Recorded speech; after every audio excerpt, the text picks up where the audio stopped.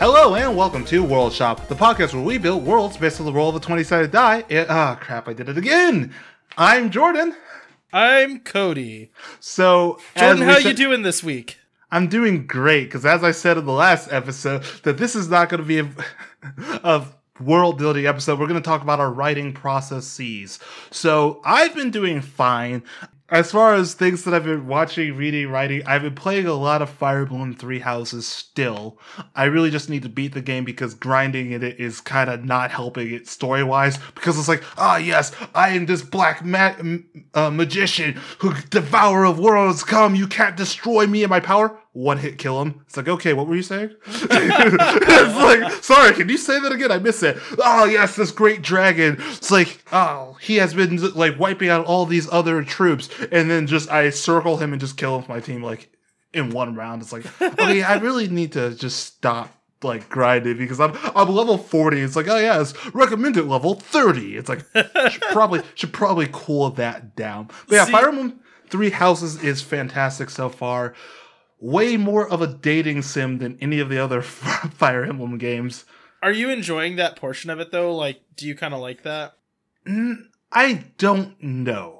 Cause there's a lot of dialogue in it, and I've just been skipping like half of it. Yeah, I mean, I'm playing Mass Effect right now. Conversing with other people dialogue, I skip most of it and like answer the questions to the best of my ability. It's just like, I'm not a dating sim type person too much. Like it's to a point, it's weird to me because a lot of it's like, I'm playing as a woman, but still it's like, we're talking to these hot anime characters. Let's see which one falls in love with you. And it's like, I don't care. I just want to kill dragons with my silver sword. And and I've definitely multi-classed my character that they could do magic, shoot arrows, and use a sword. Like, I have an A skill in all of those, so I'm pretty much unstoppable. So why am I talking about my love life right now? I just want to kill everything.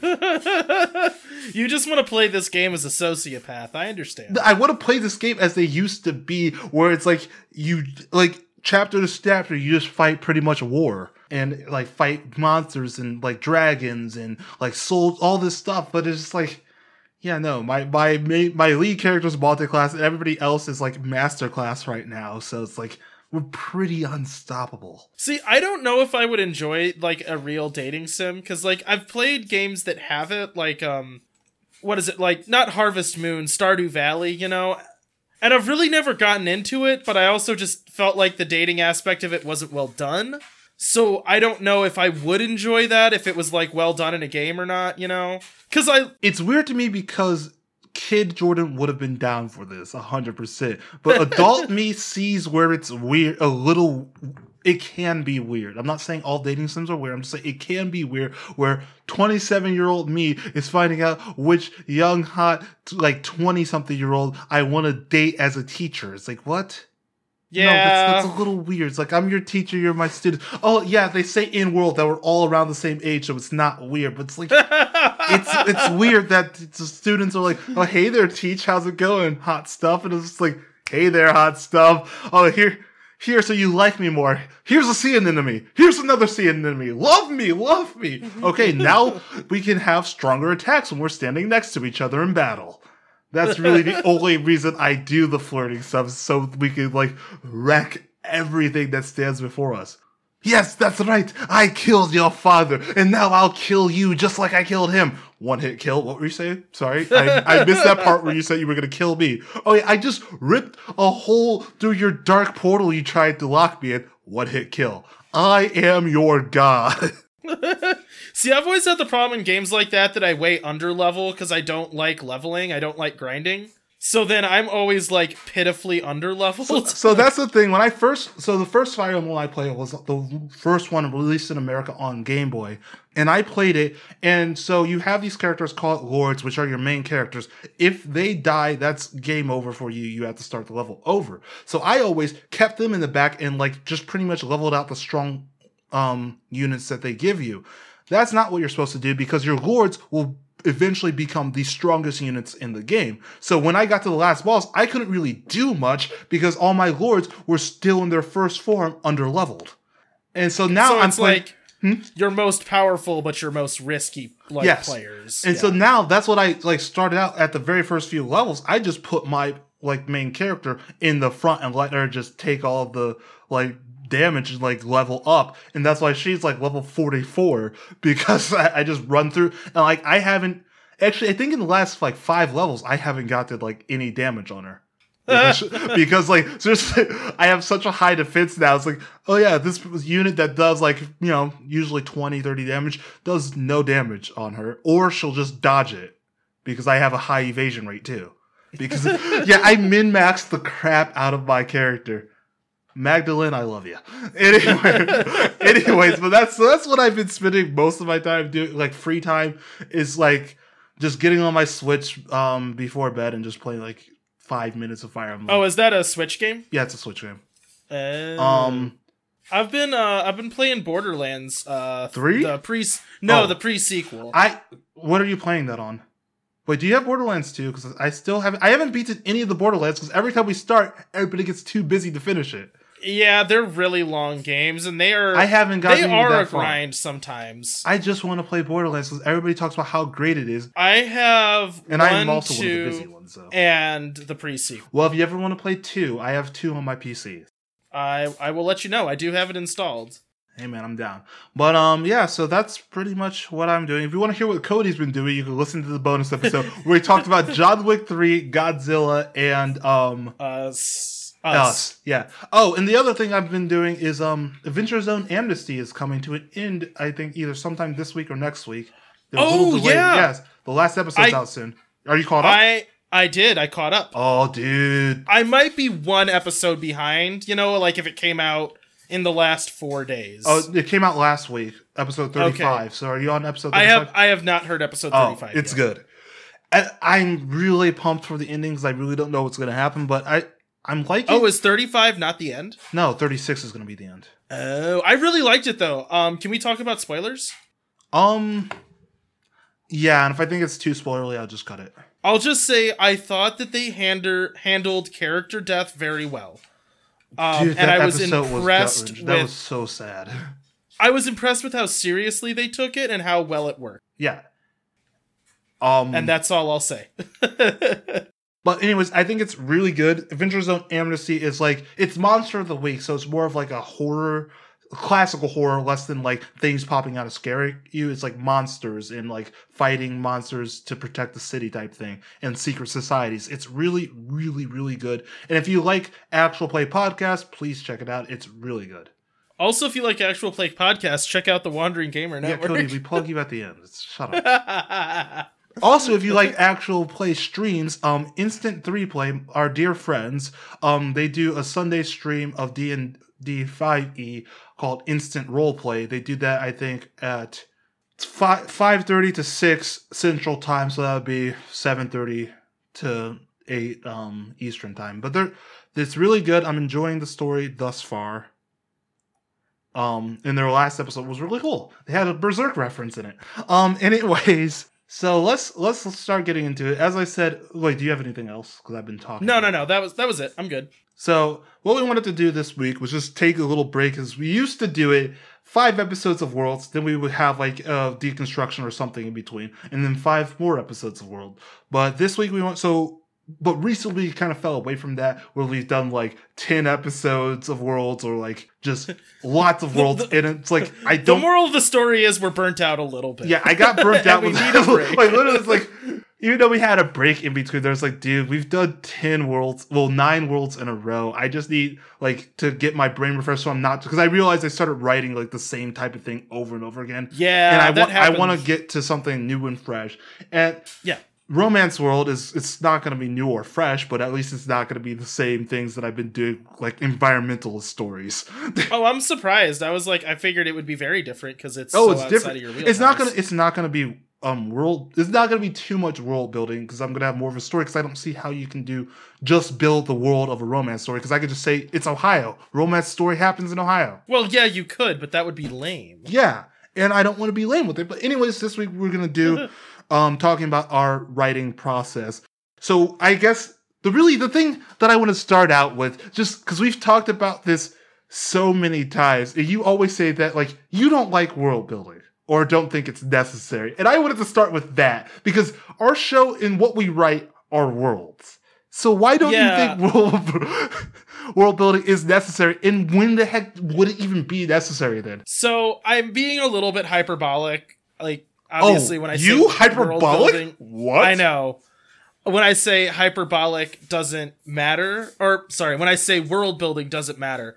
But what I mean by that is I think a lot of times, particularly with fantasy or sci-fi, that is treated as a good in and of itself. Knowing all of the facts about your world becomes more important than the story or the message that you're trying to get across with the world. So if you look at any fandom, right, a lot of times what people spend a lot of times bickering about is the lore. And talking about, well, it's the trivia, right?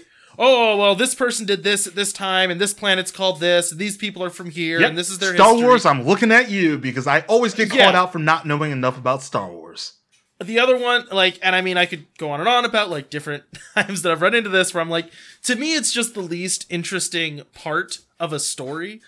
And what I like is when World Shop is done in a way, when world building, not World Shop, is done in a way that is effortless.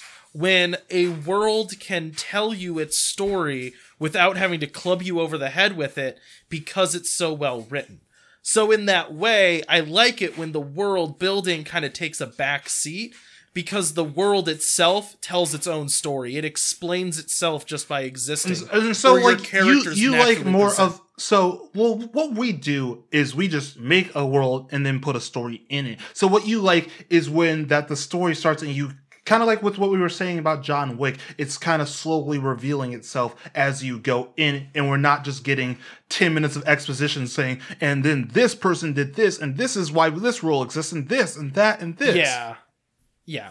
I like it when the world building, you're like discovering it as the story's going on, but the story is clear enough and coherent enough that you don't need all the background to understand what's happening. But it's because the story itself is relatable. Is having all of that background necessarily bad, though?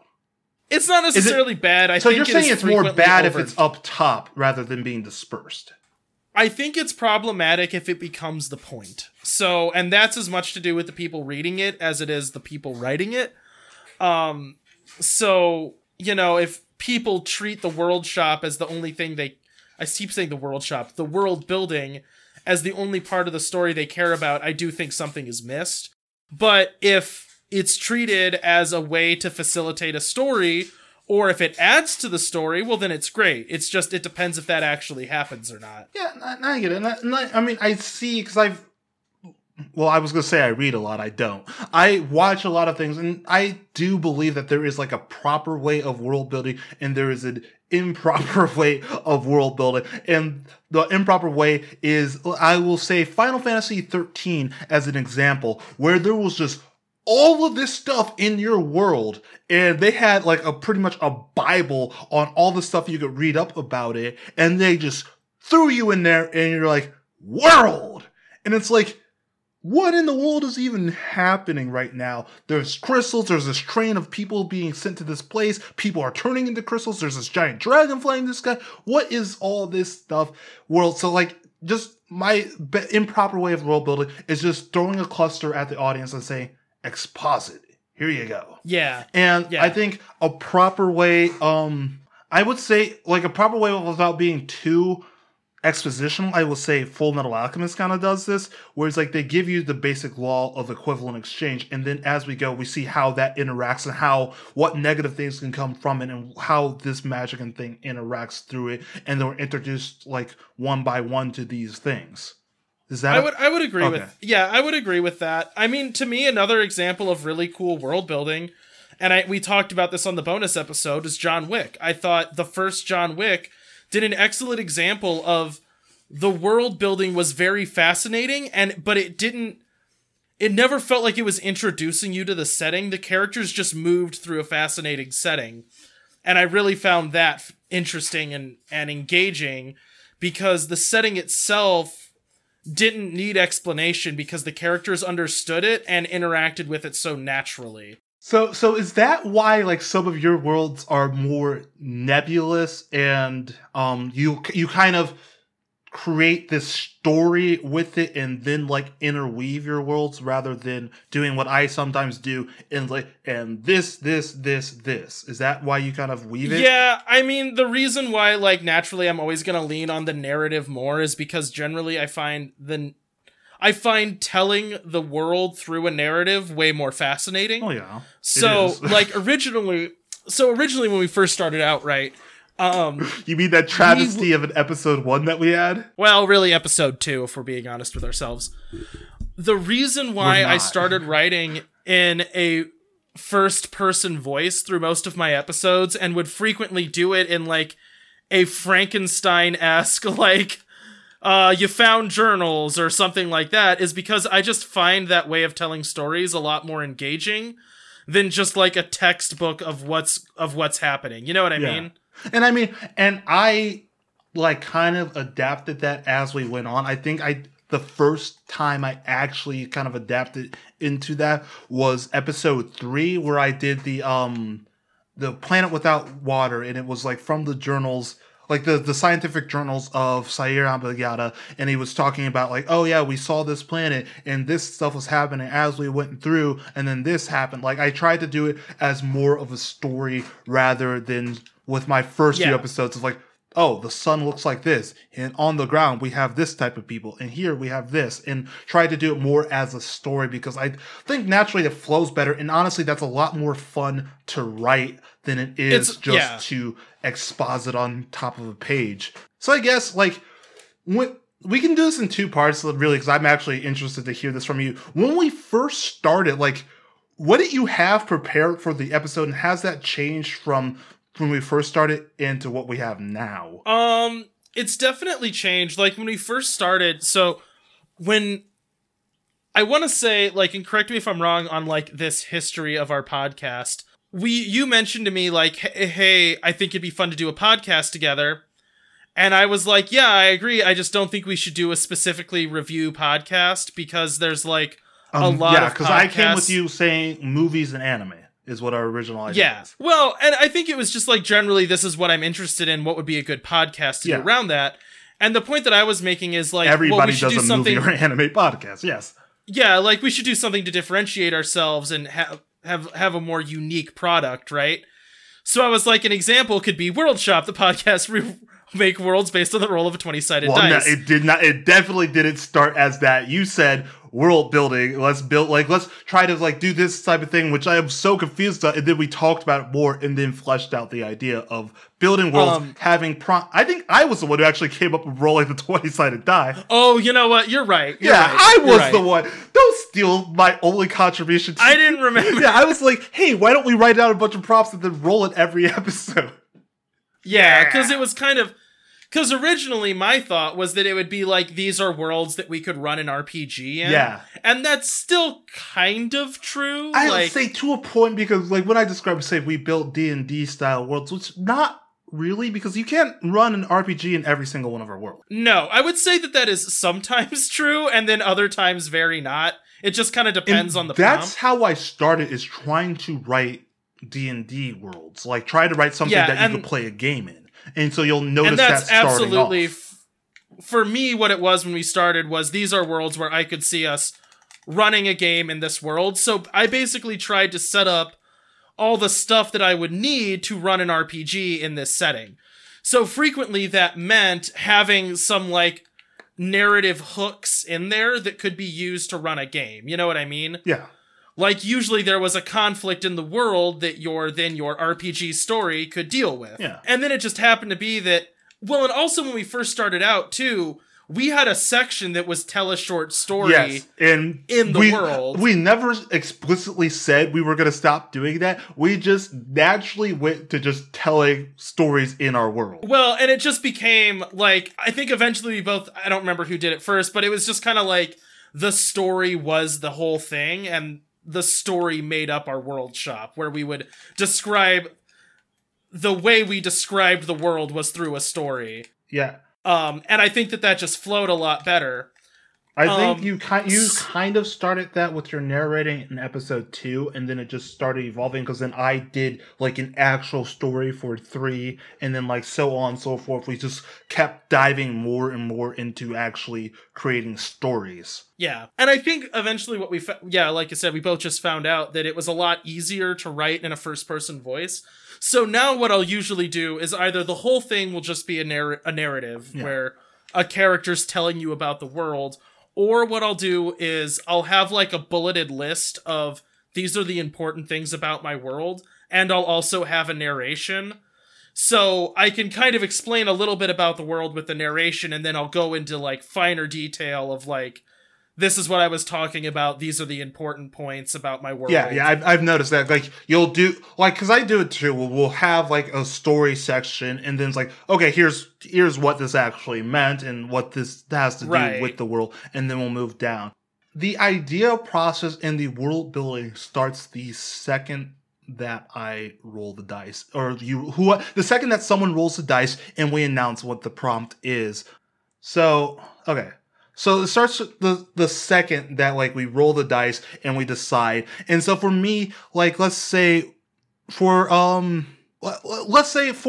Magic World, is the things that like what magic means to me are like performing something to create some sort of magic spell. And so I started thinking about like how can I work that in, and then came up with the fully fleshed idea.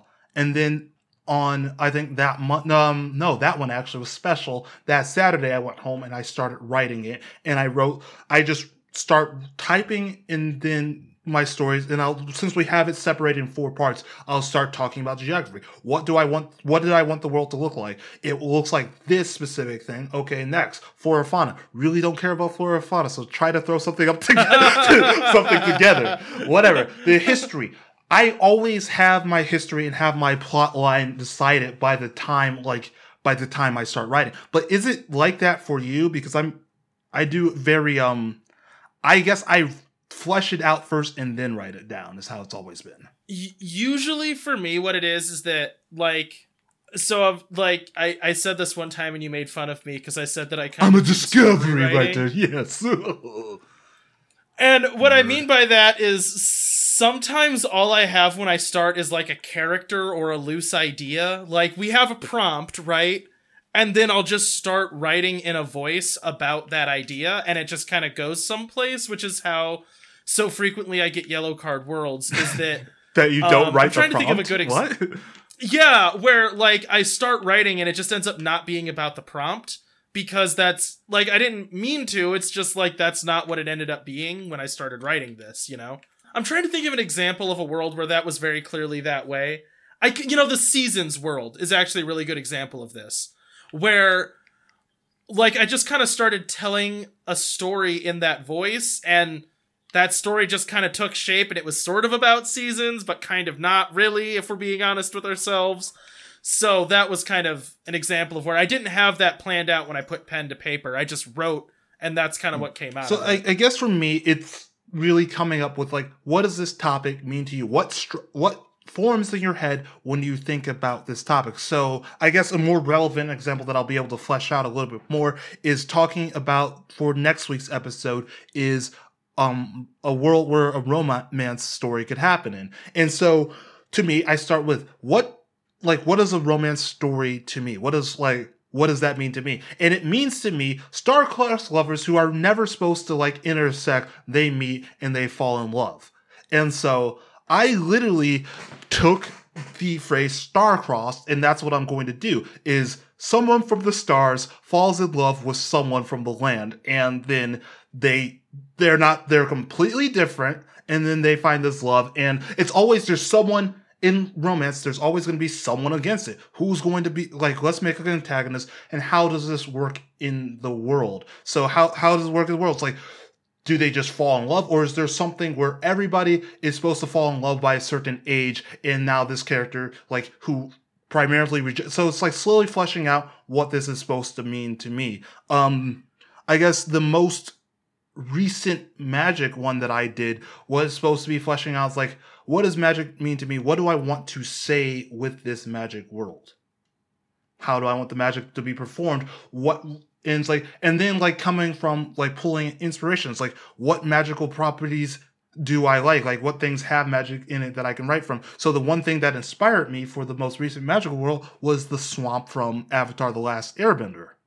And so I kind of formed a swamp. It's like, okay, so because you usually see, and that was one where I want to do something different, because you usually see magic worlds being in kingdoms or being like at a magical school or this. I want to like, I don't want to make a kingdom. I want to do something different. So what is different? And it's like a swamp in the middle of nowhere. Okay, now how do we get there? So is the swamp the whole world or is it not? So I guess when I start writing, what I have prepared is probably not the same for most people. It's pretty much the whole world. I have the whole world prepared when I start writing. Yeah, I definitely don't have that. I usually find it as I'm going. Yeah, and I definitely know that my way of writing is a lot different from most people's. Like when we did our story episode, you want to know the truth? I had my story completed by the time we did the pitch episode. Not written down. I had it in my head of exactly what I want to do. The two characters, where I want to take them, they were in my head. I had the major themes of, okay, first part is going to be meeting Magda. Second part is going to be Magda getting hurt. Third part is going to be on the way to, is going to be like the redemption arc. And then the last part is going to be the big battle and then like saving the world type thing. And so there was a couple things that weren't too clear for me, like that I wanted to do. Like, oh, did I want them to fall in love, or did I want it just to be a very platonic, like best friend relationship? There was like, I actually originally wrote that the trident wasn't going to, like, they were going to find out the trident had no magical properties, and it was going to be about the adventure rather than actually finding a magical item. But then I thought that cheapened the adventure. But yeah, like when I sat down to write The Legend of Emery, I had the whole thing planned. I very rarely, like what I'll usually have before I start writing, if anything, like sometimes I don't even have this, is like a theme or a joke or something I find funny about the idea. So I'm trying to think of another good example of this, but frequently I struggle until I get kind of like a little kernel of an idea, and then I'm kind of off to the races. With the Seasons world, what kind of was the click that made it go, oh, okay, this is what I'll write about, was going, what was it? It was like, you're sleeping with a hero, darling. Well, it'll usually be like some little phrase or something that starts it off. Like, I think with the Seasons one, I wrote, like, this isn't our world, or something, like, and in a character's voice, I wrote them saying something about the world, like, we're not meant to be here, which was, like, kind of the start of the Seasons world. Or, like, here's a good example. Oh gosh, what was the world where, I don't remember what was the dice roll about it. It was the one where, there's, like, an underworld that people go to on adventures that's, like, full of like twisted technology and old treasures and machinery and history, and someone like keeps chasing further and further and deeper into it and getting their friends killed in the... Do you remember what I'm talking about? That prompt was the world you would want to live in, I think. Was that it? Yeah, I think that might be right. And the reason and what I wanted to handle with that one was like the importance of community over ambition.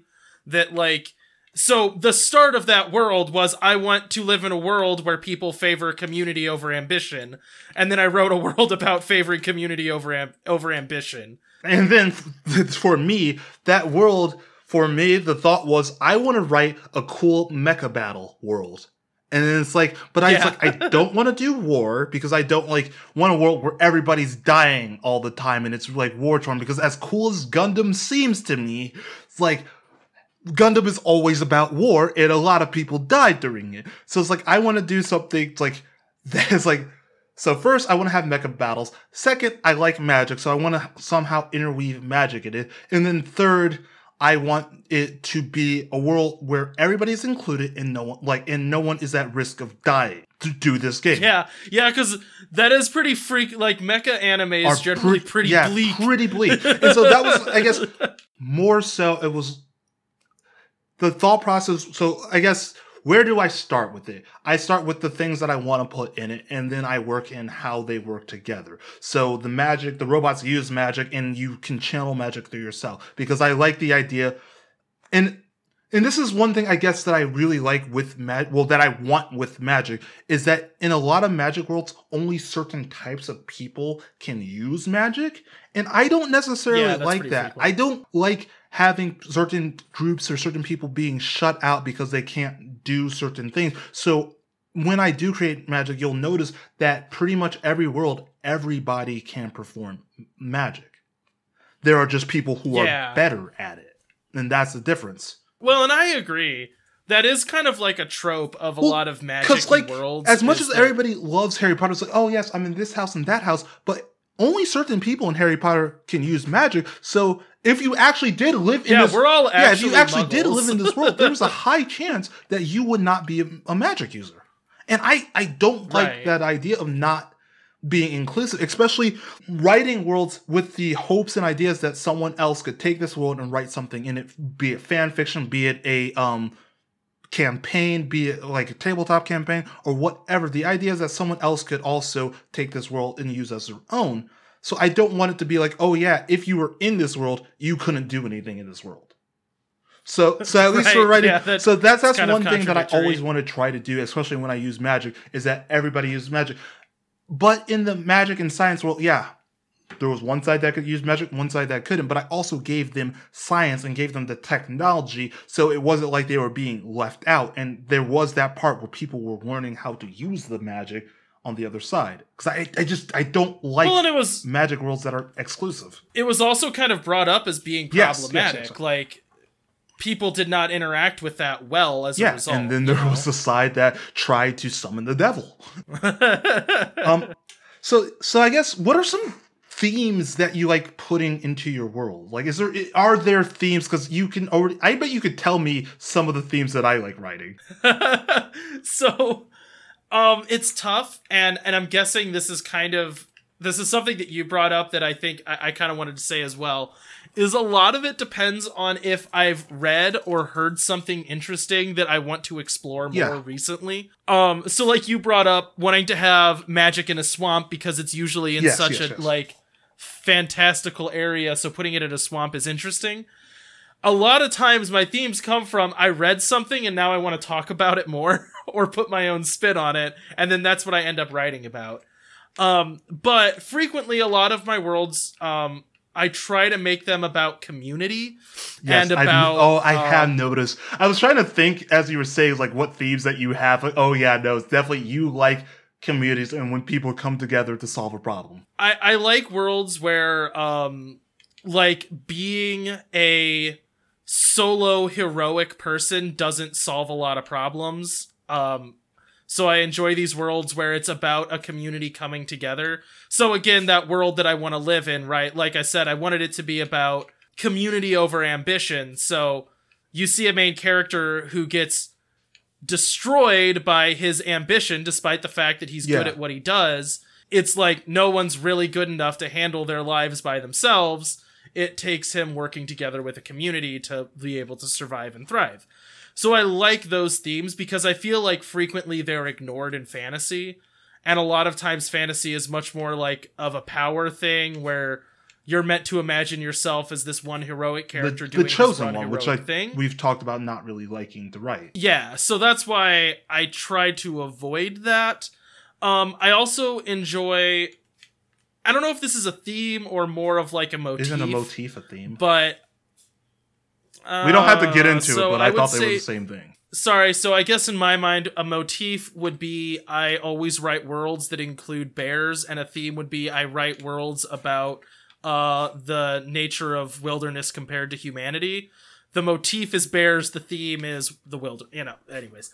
I could be wrong about that if a literary person wants to in a literary piece, a motif is a recurrent image, idea, or symbol that develops or explains a theme, while a theme is a central idea or message. Okay, so I was right. So bears could be a motif, and community the is danger, the theme. And so a motif I think would be, I think kind of like brain spaces or just not defined worlds. Like I like worlds that are kind of abstract and not set in stone, because again, I just don't find the setting it in stone super appealing to me. It's just not what I like in world building. I like it much better when the world itself is some kind of metaphor for the theme at hand. So, like the breath, I wanted to talk about like the nature of like yourself being reflected in a journey, that like it's a world that is just meant to facilitate the need for a journey and the need for challenge is what the breath was about, you know? Whereas world that I want to live in, that subworld was again a metaphor for like the desire for challenge, but also being able to get lost in it. It's dark, it's deep, it's never ending. Ambition is something you can just keep chasing after, and it can cost a lot. And at the bottom of it, there's just a monster that tries to kill you and all of your friends. I guess for me, what I took from the breath is that it is a world with endless exploration.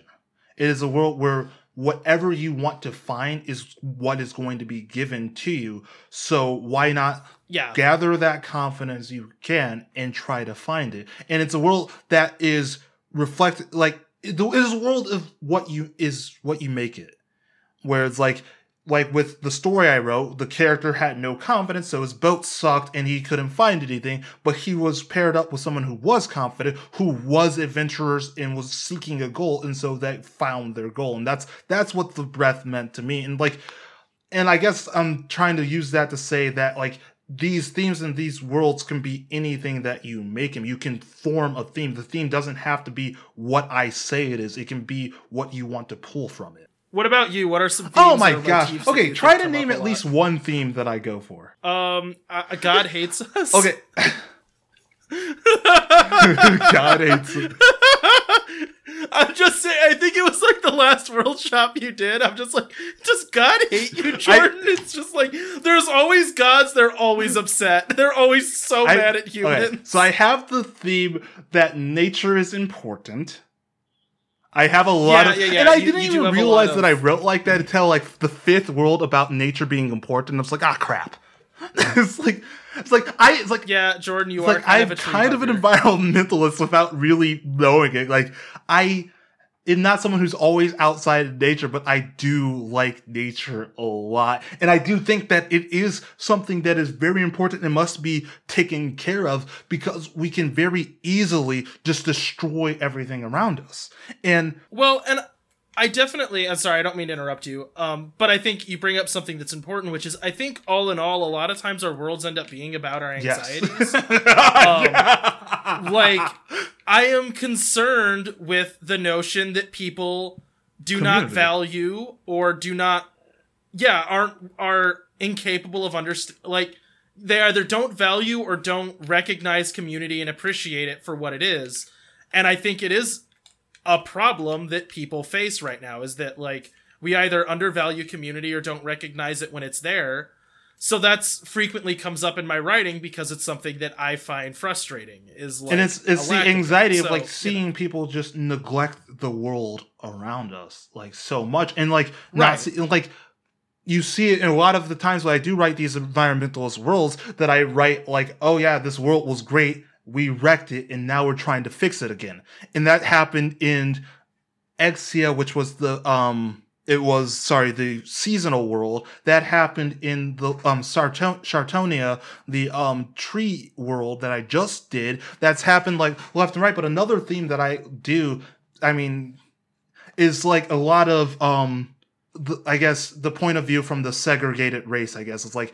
It's equality, true. I guess. It's like finding equality and like fighting back again and realizing that we are all the same. So like my supernatural world, where we had the people that believed all monsters are evil, they must be eradicated, and the monsters were just like, whoa, bro, we're just like you, just trying to live. And with a lot of it, it's just like equality and finding out that we are all the same, or we all have some place, and that there is not someone who is above another just because of where they're born or what they look like. And that's something that is like near and dear to my life, and that's something that is important. And also, I don't know, I like writing you say God hates us worlds, but I like writing like the end of the world worlds and how the people react, interact throughout the end of the world. Yeah, I definitely think I've thought about this a few times, like why apocalyptic worlds are always so popular. And there's a lot of reasons for it, but I do think that anytime there's like a shuffling of power, that is like an understandable place to want to write a story, Because, yeah, there's frequently apocalyptic worlds. Well, and that's actually something I kind of try to write against sometimes, is like, cynical worlds is also something that I kind of try to avoid sometimes. Because I do think we are very cynical about the world that we live in, and don't always believe it can actually get better. So I sometimes kind of try to write more optimistic worlds, even if something bad has happened. They're like, I like writing worlds about people putting it back together and like still valuing life and humanity. I like bleak things, as you'll see when I start talking about my references. I like bleak things. And so trying to think. Oh, so for musical world, like the dancing world, where it's like, towards the end of it, the city kind of became empty. Most people were inside. So I kind of like this idea of the empty world where it's like, things are close to the end. Everything, like, people are gone. What does that look like? What does it look like when people are afraid? And I do kind of like bleak worlds, and my influence, I'll talk about that a little bit later, but that's just, I don't know. I like sadness. I like melancholy. I like sadness, but I do like hope. I do like worlds where you are empowered, where you can do something magical or something special to change the way people think, or to change the way that the world interacts around you. I like that idea that a single person or a group of people can make things better. And that's a theme that I like to have throughout, is like that Joe Schmo can change the world. Oh, yeah. And this is kind of like, I don't know, this is also a little bit backwards, but I think another theme, or maybe this is a motif, I don't know, someone else can tell me. I definitely like irreverence. Yes. And that's not always just for like the yucks. It definitely is that sometimes. But the reason why frequently I lean on irreverence in my worlds is because I like stories that are challenging and challenge things that we hold sacred but don't necessarily know why. So I kind of like these things that are subversions that make us like think about why we like hold a going something against the way grain that we type do. thing. Yeah. Like, this thing might be uncomfortable for us. Well, why is that? Like, what is at the source of that discomfort? And why do we do this other thing? So I like irreverence because I think it makes people question things about themselves that we kind of take for granted, or just like kind of default back to. I like making fun of those things. So I guess really getting into it, like, so what does the actual like world building process look to you? Like, where do you start? How do you start? Like, what is it when you sit down to write for this? What are you writing? Are you writing an outline? Where do you start with it? Are you starting in order, geography, flora, fauna, history, current, or are you like, what is this to you? It's messy for me, which not surprising not to anybody. It's a mess. Frequently I just start out with the narration. In a world where... Yeah, I mean, it usually starts out, in a world where something is something else. That... One man, that is or very woman, frequently... or guy, or girl, or dog person stands up to do something about something. That is frequently right where I start, is there. For a whole lot of reasons, but mostly it's what I'm most comfortable writing, is I'll write somebody else talking about the world and then just kind of find it. A lot of times those like narrations that I write and end up not being the first sections, because I don't know what the world is until someone starts talking about it. And then based on those narrations, I kind of write my first and second sections. That happens pretty frequently, where I'll just start writing something and then that will become section 4, like I think in so the seasons world, because that one's kind of recent, so I remember it. Like, I knew the conversation I wanted to have at one point. I kind of realized I wanted to have that conversation where humanity tries to decide whether or not to even attempt to perpetuate itself. Yeah. So then everything else was just working up to that conversation. And while I'm working on the back part of the world, I'm also writing that conversation, because it's actually what I wanted to write. And it was kind of the flip side of having that conversation where these people are talking about whether or not humanity should give up, and then also then having the conversation where their great-great-grandchildren are leading normal, very pedestrian lives that they take a lot of value in. You know, it's like they're just trying to they're just going to work at this point, and they're late for dinner, and, you know, it's like those very relatable stakes that are only Usually a few generations away not. because... Sorry. I like relatable steaks. Sorry, I didn't mean to do that. I mean, did you just say that you like medium well steaks? You gotta have a little of the red in there. Rare! Oh, rare I thought you were gonna say well only. done. Wow. No, I don't like rare. I like medium or breathing. medium rare. I do not go all the way to rare. Oh, okay, I love but that. I guess so. I am an outlier, and I realize this. Actually, no. First, I want to ask. We have a guest list, since we have had guests on a few times. We have a guest list of like kind of guidelines for writing the worlds. Do you ever use that guest list? Okay. Oh yeah. When I'm writing my first sections, I do consciously try to make narrations that explain some of those topics. There are definitely times when I just ignore it. Like, if it just doesn't make sense or there's nothing interesting to say, I will just ignore it if I don't think there's anything worth talking about. Which is 100% what I'm doing with Romance World. Yeah, which is where we just get into it like this is a yellow card world and we're just gonna move on past bro, that, it's not gonna work.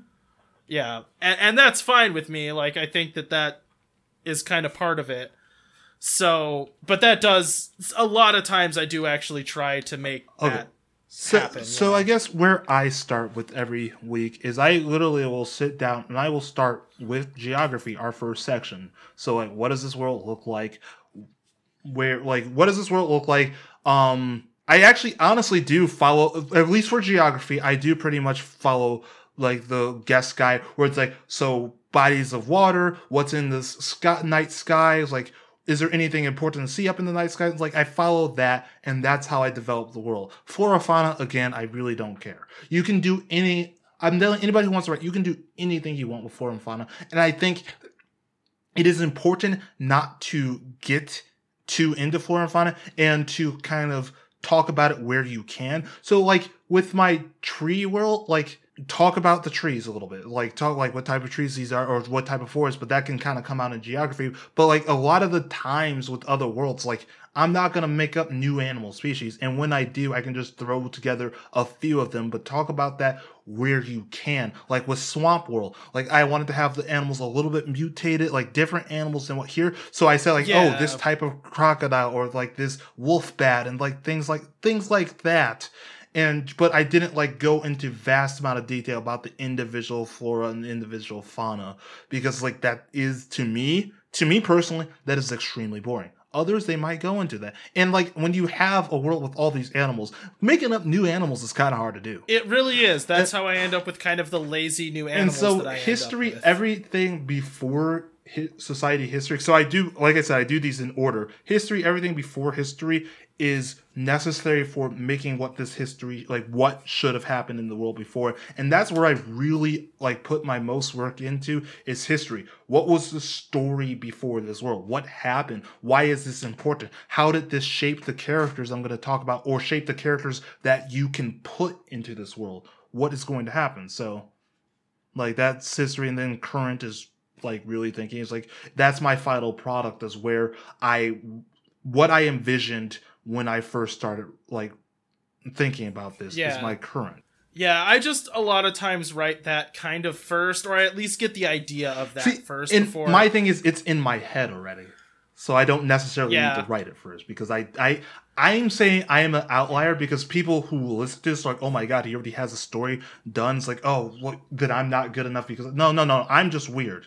Because I do a lot of time just thinking about weird fantasy worlds. I spend a lot of time, like when I read, I think about, oh, what can my world look like, or what can my story look like. When I write everything, I spend a lot of time in that world. I think my problem is I spend a lot of time coming up with characters and less time coming up with worlds. Like, so that's why a lot of times the voice of the character is really important for the world that I'm making, because they have so much influence on it. Because it's kind of a world that forms around this character that I find interesting. And that's again where, like, I think that you're right to say that Flora and Fauna to me is a useful section in that it serves the story. You know what I mean? It can easily become just this thing where you're like, and there's Crocalgators, they're Crocalgator-like, and that's just kind of a waste of time. And if you were writing actual novels, that is something that there can be a scene with this weird animal, or, we can talk about these things as you go, but I don't think necessarily for this show, and really most things, you don't necessarily need to spend a lot of time developing. Yeah, I think that's very true. I think it's one of those things that has to be of service to the story, and then it can kind of be useful, but otherwise it just ends up being kind of a waste of time. Yeah. Because frequently, I think, I would say that usually Flora and Fauna is one of those things that I struggle to make a whole section out of, and usually it ends up kind of being about something else too. 100%. So I got a couple of fun questions I would ask. So I think we kind of covered like how we do these things. Really, hopefully, and of course, if anybody has any other questions, you can email, text, whatever you want to us. But not text. Don't text me. Don't call me on the phone. Don't try to find my phone number because I'm pretty sure it's out there. Don't. Just email at Worldshop Podcast if you have any other questions, or you're really actually no. That's the question I'm going to do first. Now that I think of it. So what would you say to someone who wants to get into writing, who wants to get into world building, who wants to maybe write their own campaign or get into D&D? Like what advice would you say? What things do you think would work for other people? Like what would you say to someone wanting to get into all this? I think for me, a lot of like the reason why World Shop was appealing for me to do was it's the idea of actually finishing something, even if it's not perfect. And I think that's true for a lot of writing, and a lot of times the reason that people get kind of hung up on it and have trouble really digging in to any kind of writing is that we kind of are left with the notion that it needs to be good or it needs to be perfect. And I think it's a lot more important to just get the practice doing it, and you'll get better the more you do it, and you'll find out where your shortcomings are. Because, you probably have some, I have shortcomings every in the way episode. that I write. Yeah. But, like, for me, and I think we've talked about this before, and I made the mistake of telling you and Diana about it, right? I did NaNoWriMo one time, and it was a really good experience because it made me finish a novel, and it made me realize how hard that is, but it's really hard at the end, It's like hard to make something satisfactory and then have it kind of be done. So I think a lot of times if you're someone who's not already writing a lot and finishing stories, like just try to finish stories. And they're going to be bad, but no one has to read them. You know what I mean? Like, and that's okay. Your first story is not going to be great. And that's kind of, to me, the excuse that World Shop gives us is every week we have to have written something. So after that week, then it's kind of done. And we can just go, okay, well, that one maybe wasn't perfect, but that's okay. Because next week I have another one and I'll try to do better that time. And I'll work on this thing that I think I could do better about, And I guess for me, I pretty much fall along the same lines of saying, like, I am a person who am very self-conscious about a lot of things, and I'm a person who is easily discouraged. And for writing stuff, especially if you're new to writing, or if you have an idea and you're like, oh no, I'm scared if people don't like it, it's like, just go for it. Just write. Like, don't be afraid. And if you write something and it turns out to suck, or you think it sucks, just get rid of it and try again. But always try. You don't want to just stop at, I'm not a good writer. Oh, this is going to suck. Just go for it. And like, a lot, I am honestly speaking to myself, because there's a lot of times when I do want to write stuff and I'm just like, well, that's going to suck. Or I am not a good writer. Like, you can maybe sometimes even hear how choppy I write.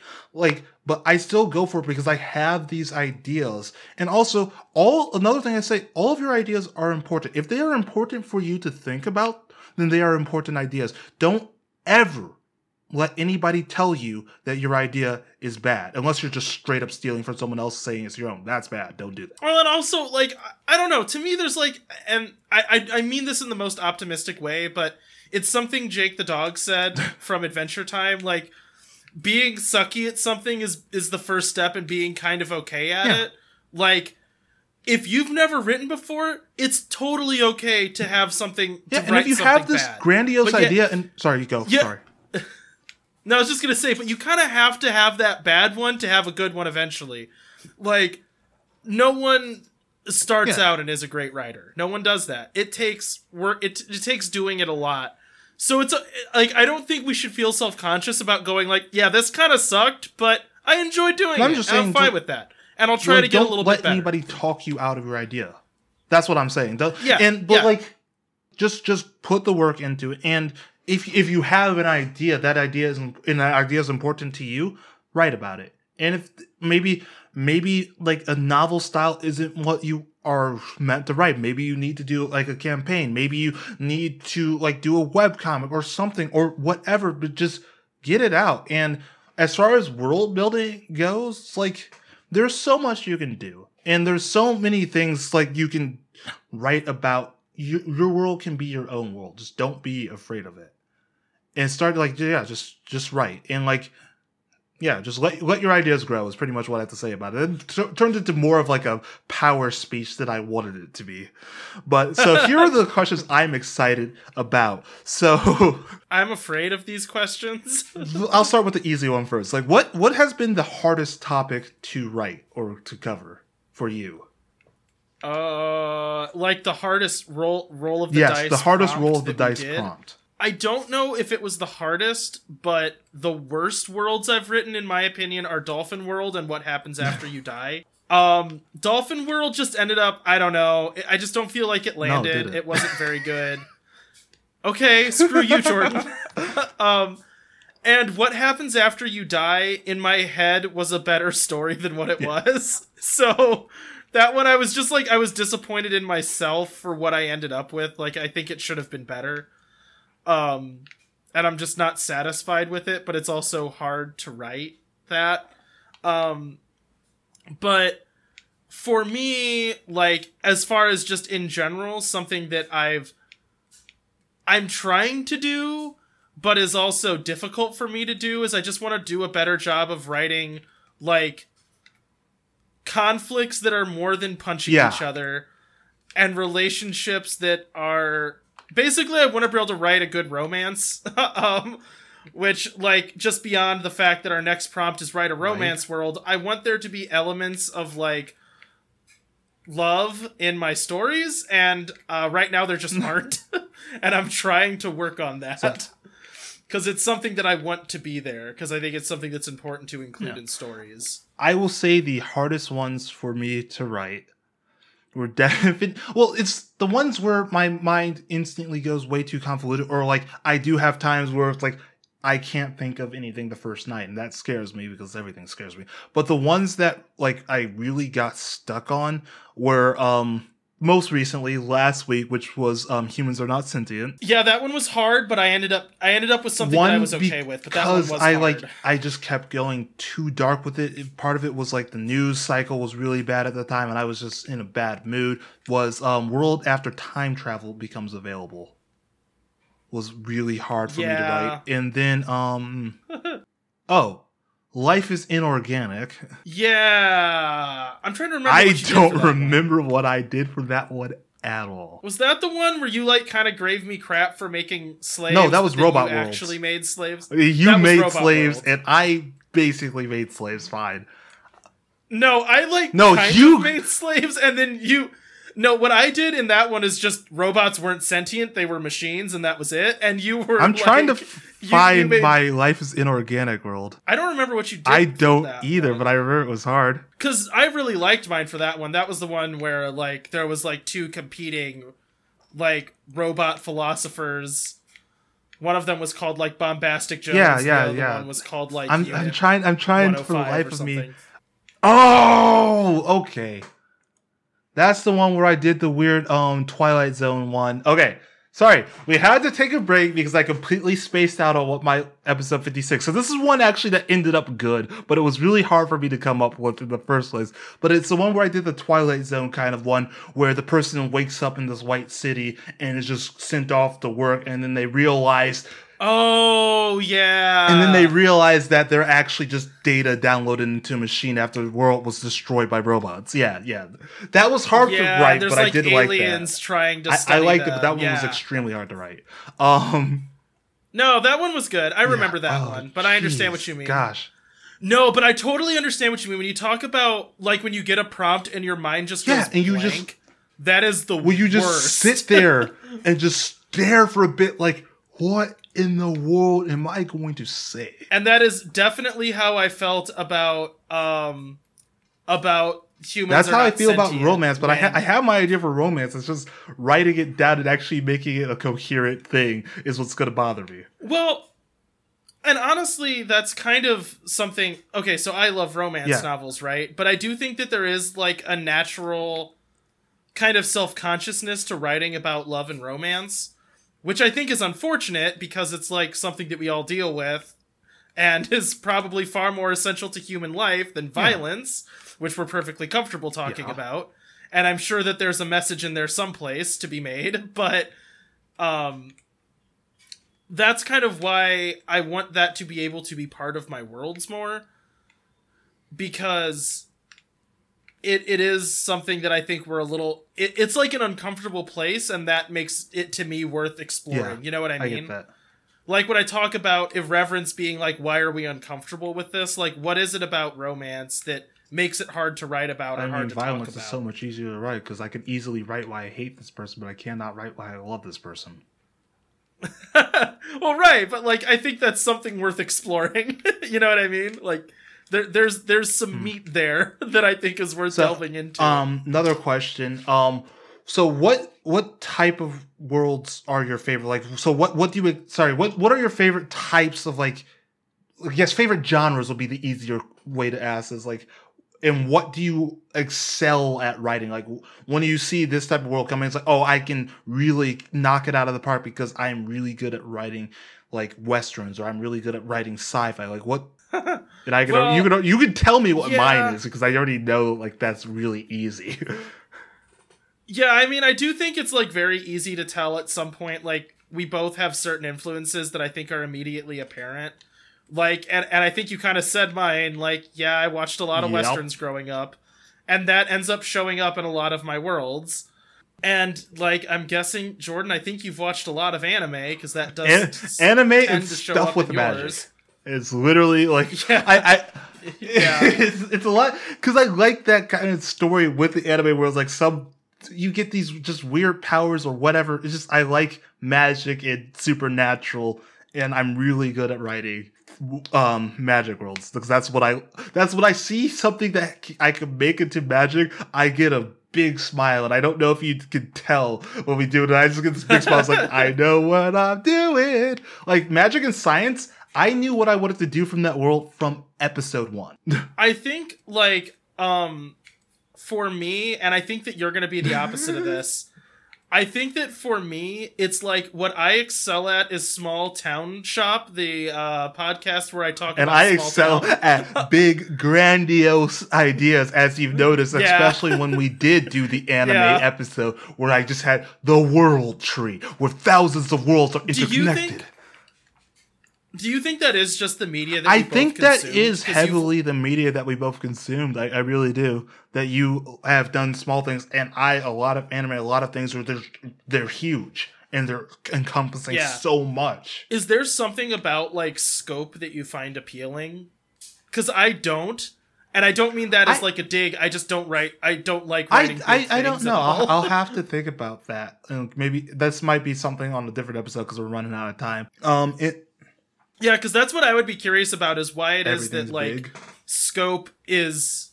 Because it is, like, a consistency with your worlds, is that they are always very big. And I don't... I don't mean that in a mean way. It just isn't big. And I think that makes it easier to write, because you will write multiple stories in one world, because you can pick different, like, places. Yeah, in it. And that's true. I don't know why I do, but I I guess part of it is because it's called World Shop. The first thing I always do is build the entire planet. If you haven't noticed, I usually build the entire planet. I'm not really doing that for romance, so you'll be pleasantly surprised. But yeah, I build a planet every episode.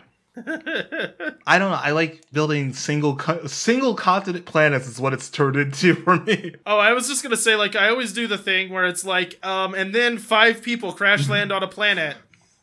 So there's really only one place. So, and this is my last follow-up and kind of what we're going to talk about last, but like, what are your inspirations for world building? Like what kind of do you think about when doing some of these? So I'll just go first because I have mine literally written down. So like, I like a lot of stuff that has magic in it or some sort of like mystic thing that you don't understand, but yet you can channel into a power. And I also like things with, on the horror side, things with monsters or things with something you don't understand that you need to defeat or overcome. So a lot of the inspirations for me, like magic-wise, I would say Full Metal Alchemist is a huge inspiration, especially when it comes to magic science and then how the two interact and how magic interacts amongst the people. Another big one, Avatar: The Last Airbender. Like, I do really love the elemental magic and being able to shape the elements. And then I also, when it comes to magic, I don't really like, I've got to the age where I don't really like magic being a certain defined thing. So like with Full Metal Alchemist, like it depends on how you write the formula, is how, like what type of magic you're going to be. It's not always like, oh, I cast a specific spell of lightning and shoot lightning. Or I cast a specific spell of barrier and do a barrier that will always look the same. I like a lot of things. So like the book Uprooted that you had, well, that I read half of and never finished, is magic is not well defined. It's something that's nebulous and something that can be formed to be whatever you want it. So like my most recent Magic World, the swamp or the bog or whatever I ended up calling it, like magic was the energy of the land, and you can channel it and form it just by thinking about it. So one thing, like you can form fire, or you can like have the wind shift and like whatever you want it to do. And I don't like too well defined magic. Like I think that's something that should be left for video games, because you need to have rules in video games, in like board games. So like in a video game, I need to know my spells, so I cast this like fire sword. Also, at some point, like why even have magic then if it's just science? Is always kind of like my thing about it. It's like, if there's these fixed rules, why don't you just call it science and say it's electricity? So I like very like loosely defined magic. And so like the biggest inspirations for me, Full Metal Alchemist, Avatar: Last Airbender, Uprooted, just lots of things with magic in it. Harry Potter's a little bit of magic, but that's also more defined, but you can create your own magic in that. But I also like worlds where pretty much anybody can do magic. There's not too many of those out there. Yeah, it's really a common trope of like a world with magic, is that like not everyone can do it. And then that's the conflict. It's like we fight because we can't use magic. But as far as sci-fi, cyberpunk goes, I like a lot of like the Space Odyssey. So when I wrote my Space Odyssey world, one that I that's an idea that's been in my head for years. I was kind of forming from like Serenity, Firefly, a little bit of Star Wars with kind of like the mysticism in it, and just like a lot of the ones where you're just traveling out in space with a small crew, because I like those interactions that you can have with a small crew of people. Then sci-fi, the cyberpunk side, definitely 100,000,000% Ghost in the Shell. Yeah. I love Ghost in the Shell. I have seen almost every property that is Ghost in the Shell, and also Motorcycle Guys here. I thought you were gonna talk, when you said Motorcycle Guy, I was like, talking about Akira? I actually haven't seen Akira. I keep trying to watch it, and then I just never can for some reason. Like, something happens and I don't get to it, and then... Oh, shoot. I'm stupid. The other Space Odyssey one that really affects me, sitting right behind me, Cowboy Bebop, duh. Cowboy Bebop is a huge influence. That was actually the main one. I don't know why I brain blinked on it. The main one that inspired me with my Space Odyssey one was Cowboy Bebop. That small crew of bandits who are not necessarily bad guys, but they're not necessarily good guys either. I really like that idea, and that's also reflected in Serenity, Firefly, etc. And I really like that idea. And then when it comes to like anime and some of my more crazier ideas, especially the ones where I did do like the empty world ideas I talked about. Fully Cooley, alternative being the like one that stuck to my mind most, because they have an episode with that whole idea of the empty world, and the way they portrayed it was really cool and like really unsettling at the same time. But yeah, also watch Alternative, please. Yeah, I was gonna say I really need to watch. I thought it's good. You're probably gonna FLCL. hate it because you hate everything I like. That is not true. Didn't like Godzilla, King of the Monsters, huh? I liked Yeah, but Us, you didn't really like and John I kind Wick of liked or John Godzilla. Wick. You didn't like what was the other one that I talked about for a long? Oh, the It movie, the first It movie. You didn't like that too much. You didn't. I think we're gonna feel. Oh the same yeah, about we're gonna the feel second exactly one, the aren't same. we? I might honestly be worse on it than you. Really, I'm curious now, to say the least. There's a lot of things where I'm just like, yeah, you'll love this, and you're just like, no. I'm like, oh. So hopefully you like Alternative, because I thought Fully Cooley Progressive was trying too hard. Alternative was just a good anime set in the same universe. I mean, I liked the first one, so you know, there's like a good chance. There's also a good I'll chance you might. You just Alternative watch or Progressive. Alternative first, please. Yeah, because I did not like. I watched Progressive and I thought it was fine, but I didn't. Then I watched Alternatives. Like, no, Alternative is good. Progressive is it's an anime. Anyways, what are your influences before I talk about anime too much? Because I always do that. So I think my influence is any world that it just doesn't show all of its cards or leaves some things unexplained. So I've already talked about John Wick as an example of a world that has a fantastical background in some ways, but it never makes it clear what that is. It's just kind of left to your imagination what that means. And I really like that. Same thing with Hellboy, where there's just a lot of unexplained stuff in Hellboy, and it doesn't bother to ever fill in all the gaps. It just lets there be holes in the story, where like how Hellboy gets around, why he's fighting the things he's fighting, like all of those things kind of take a back seat and are left to your imagination. And to me, having those gaps leaves the story more open to have more stuff written inside of it. So when everything's so locked down tight, it becomes very rigid and you can't always expand your story very well.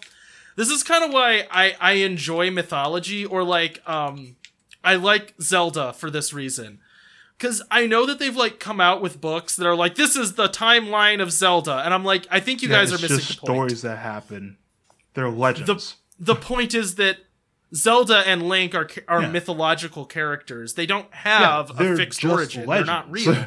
Yeah, there doesn't need to be a canon. The point is that when these stories come up, there's like this enemy, there's the princess, and there's the hero of time, and these are the stories of those characters that keep repeating throughout time, and it doesn't matter where in the history of Hyrule that lands. Now, what I like is when you see the ruins of a castle, and it never tells you where that castle came from. That's a mystery. That's a mystery now I get to fill in as the audience. I really like that. So, like, looking at Breath of the Wild as something that has great world building, you come across the ruins of the Temple of Time. Why is that? I don't know why that's there. I don't know the whole story of that building being abandoned and now being in this weird place with a dead king living in it. I don't care. The point is that it leaves wonder and whimsy in the world. So I like that. I like when there's an underworld that is not explained. So that's why a lot of times my worlds aren't super well defined, because I think putting all that definition in it kind of cuts out the ability to tell a larger story with just in a world that feels a certain. Okay, yeah, no, I like that a lot.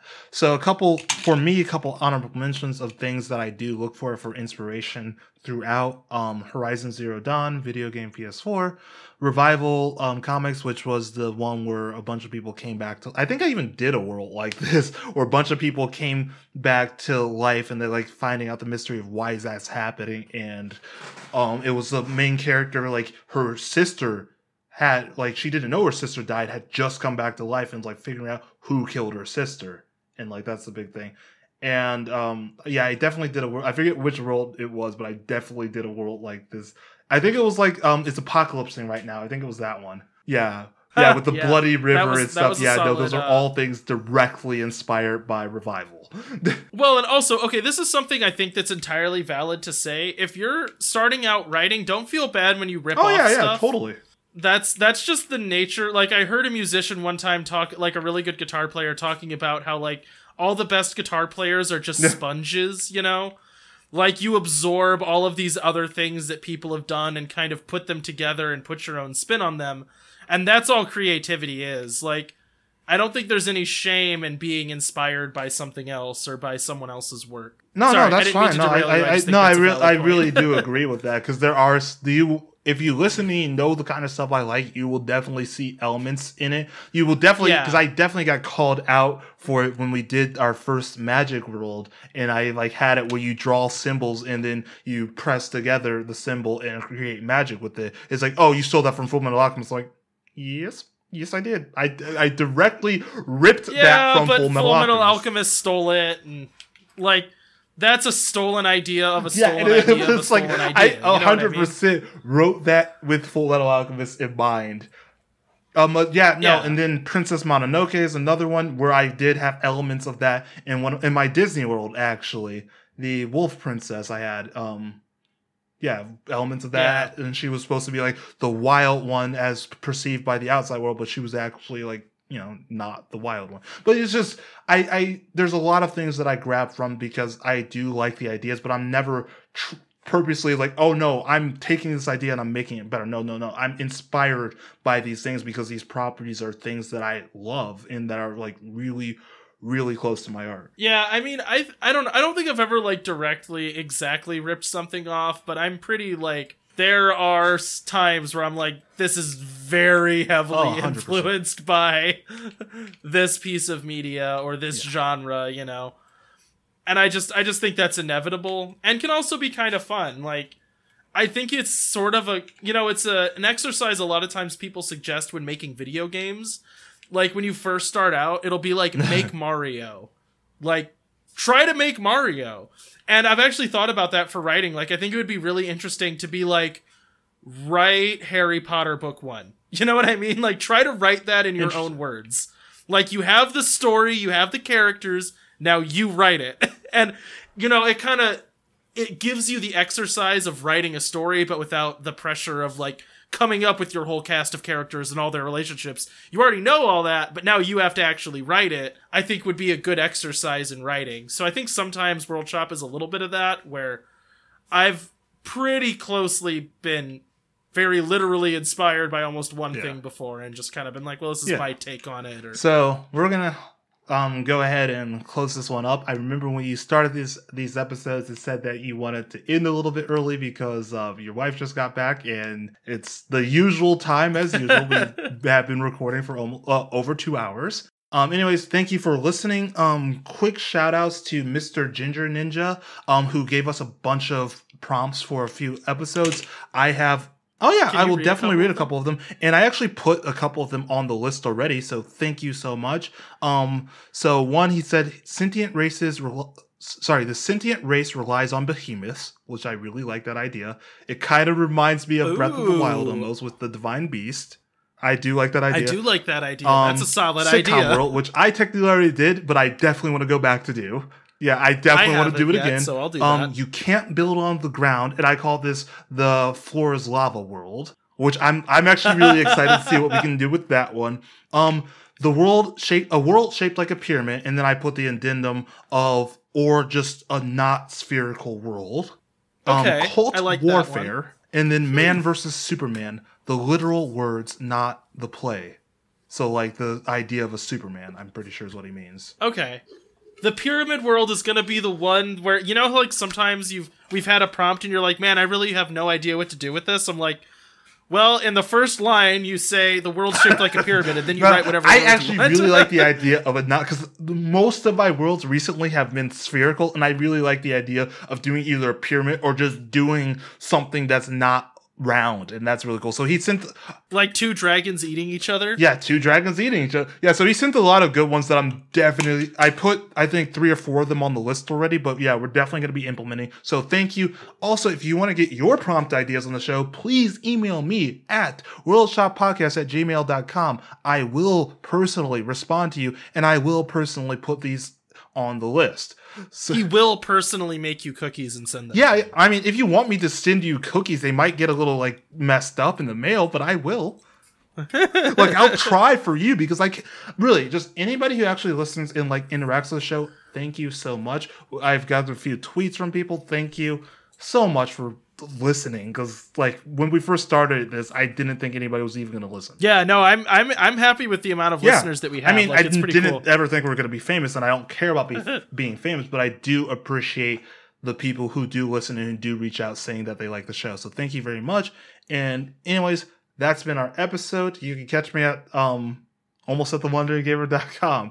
You can catch me at Something Against 00 at twitch.tv. And Cody, where can they find you? Check me out on my other podcast, The Wandering Gamer Network, where we play actual play podcast. Let's play podcast. Actual play. It's actual play when it's a podcast. Yep. We do actual play podcasts and let's plays on YouTube. Right. Right now we are doing Outlaws Wanted, which is a homebrew of Powered by the Apocalypse, and we are also going to be starting City of Mist soon. Awesome. Okay, well, we'll catch y'all on the flip side. Bye. Bye.